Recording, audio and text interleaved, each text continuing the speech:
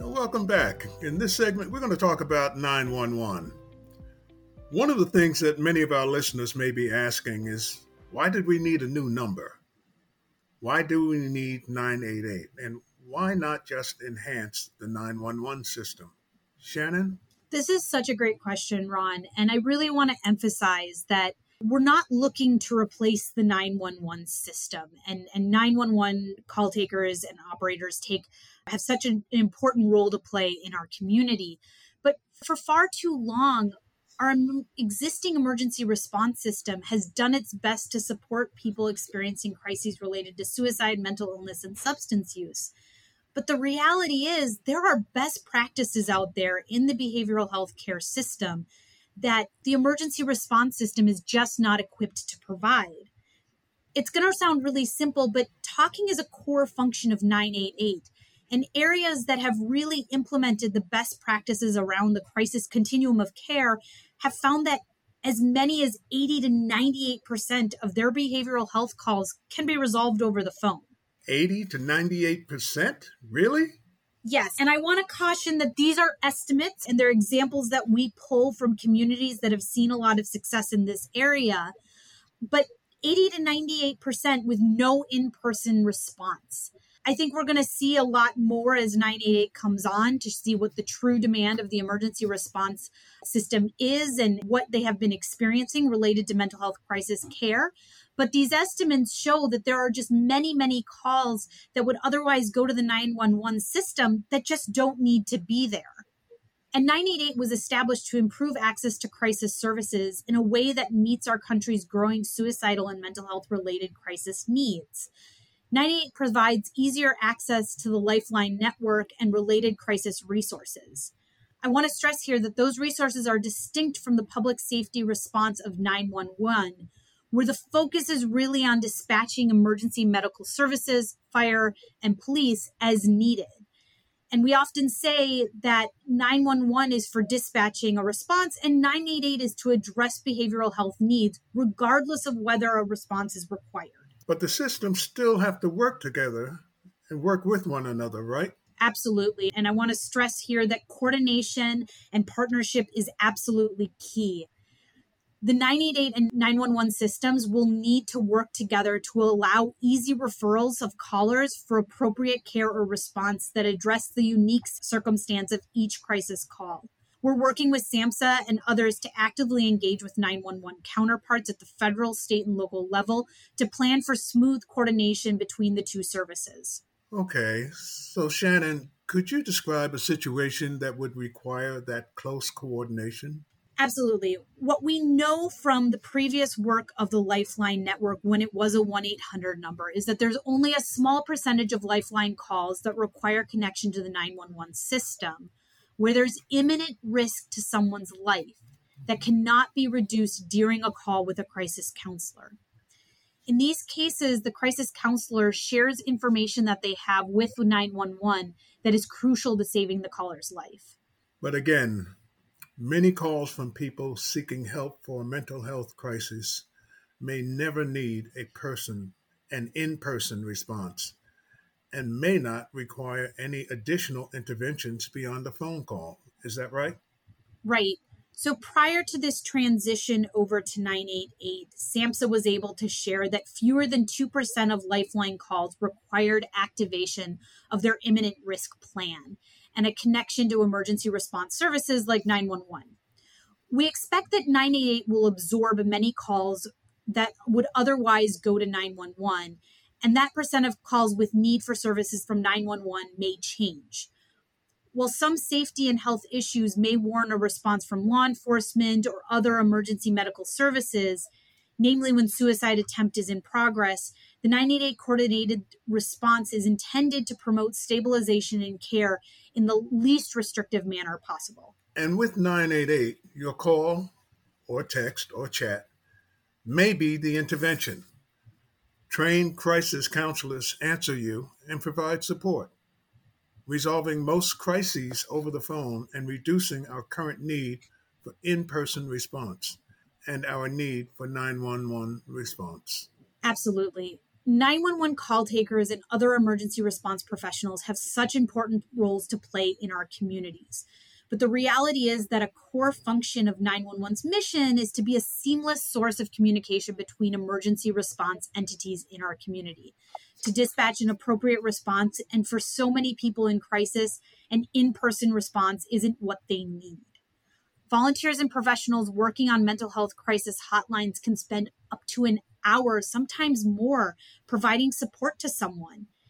This type of essential service deserves to have a designated set of professionals prepared to spend that time de-escalating and supporting people in crisis, while also helping them to identify next steps, which might also include in-person support from a mobile crisis team or from professionals at a crisis receiving center. NAMI's really built off of sharing stories from personal experiences. And I want to take a moment to share one that I recently heard from one of our advocates about her experience contacting her local crisis line because of some symptoms she was experiencing. She shared that one day she was driving home and the pattern of cars started to upset her. This is really normal for her mental health condition and some of the symptoms that she experiences. And what she needed at that point was time and support to get her home. She called her local hotline, and the counselor over the phone understood that what was happening to her was part of her mental health condition. They continued to talk to her as she was driving home and provided her with the support that she needed. The call taker helped her de-escalate that situation, avoid an ER visit or hospital stay, and didn't have to involve the police. They got her home and she was able to get into her house and call her support systems that she already has around her. The situation was complicated, but she was able to get that emergency support she needed in that moment without ever escalating it to more expensive emergency response systems that may not have been able to help her at that time. Wow, Shannon. Thank you for sharing that. And that's only one of the many success stories we've heard. When a complete crisis response system is fully implemented, do you think diverting many calls from 911 could result in cost savings for health and safety, crisis, and emergency systems nationally? Yes, and it would help reduce the strain that is placed on our law enforcement partners and hospital emergency departments.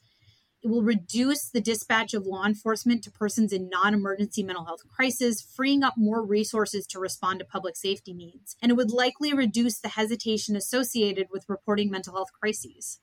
But again, the systems still have to work together in the small percentage of cases that require an in-person response. And there are cases where 911 should be able to hand off to 988, right? Absolutely. Currently, there is no universal interoperability between 911 and 988, where information can easily be shared between the two systems. But there's a lot of work being done at the state and local levels to coordinate between 988 and 911 centers. This work is focused on developing additional policies and procedures so that 911 operators can hand off to 988 crisis systems as often as is appropriate. Shannon, I'm looking forward to continuing that work with you and NAMI. While we're talking about 911, can we bust a myth on geolocation? Some are saying that the new 988 hotline will automatically share your location with local authorities. Is that true? Thank you so much for bringing this up, Ron. I really want to stress that information is false. The hotline does not currently have that capability, nor does it automatically share information with authorities. Again, I really want to stress this because it's important that folks understand what they're getting when they dial 988 and that they can trust the system when they are in a crisis. Calls to 988 are confidential unless a 988 counselor finds that there may be imminent risk, and they initiate or activate that rescue policy that they have. Even then, the system has to go through a process to obtain that information so that they can provide it to 911 and so that 911 can dispatch an in-person response. Okay, so currently, geolocation for 988 is not being used or available, but is it being considered? It is being considered, Ron, and there's some work being done at the national level to address this. As part of the National Suicide Hotline Designation Act, the FCC was required to submit a report to Congress about geolocation for 988. The report recommended that an advisory committee be established to learn more about key issues related to 988 and collecting location information. This really signaled that the FCC understood all of the complications and complexities of applying this type of technology to a line like 988. The FCC has not yet convened that committee, but they are continuing to consider various aspects of the location routing. Our primary goal is to make sure that people trust the 988 system to use it in times of crisis, which for many in crisis means trusting that their call is confidential. But we also want to make sure that people who call 988 can be connected to the services and supports in their communities. Remember, if you dial 988, your call is based on your local area code. So I'm going to give you an example, my personal example.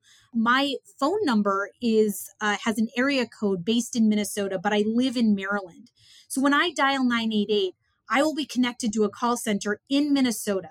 No matter what, I'm going to be connected to trained crisis counselors. But if I need support beyond that phone call, if I need support services in my community, it's going to be really difficult for that crisis counselor based in Minnesota to connect me to the resources in my community because I'm talking to someone in another state.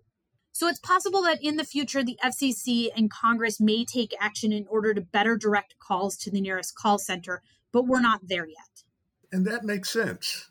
I think along the way, it's going to be important that for the public, we have credibility and transparency. And so they know what the system does and does not do. And if it does decide to include geolocation, they understand why. So thanks for sharing that, Shannon. Up next, we're going to be talking about supporting 988.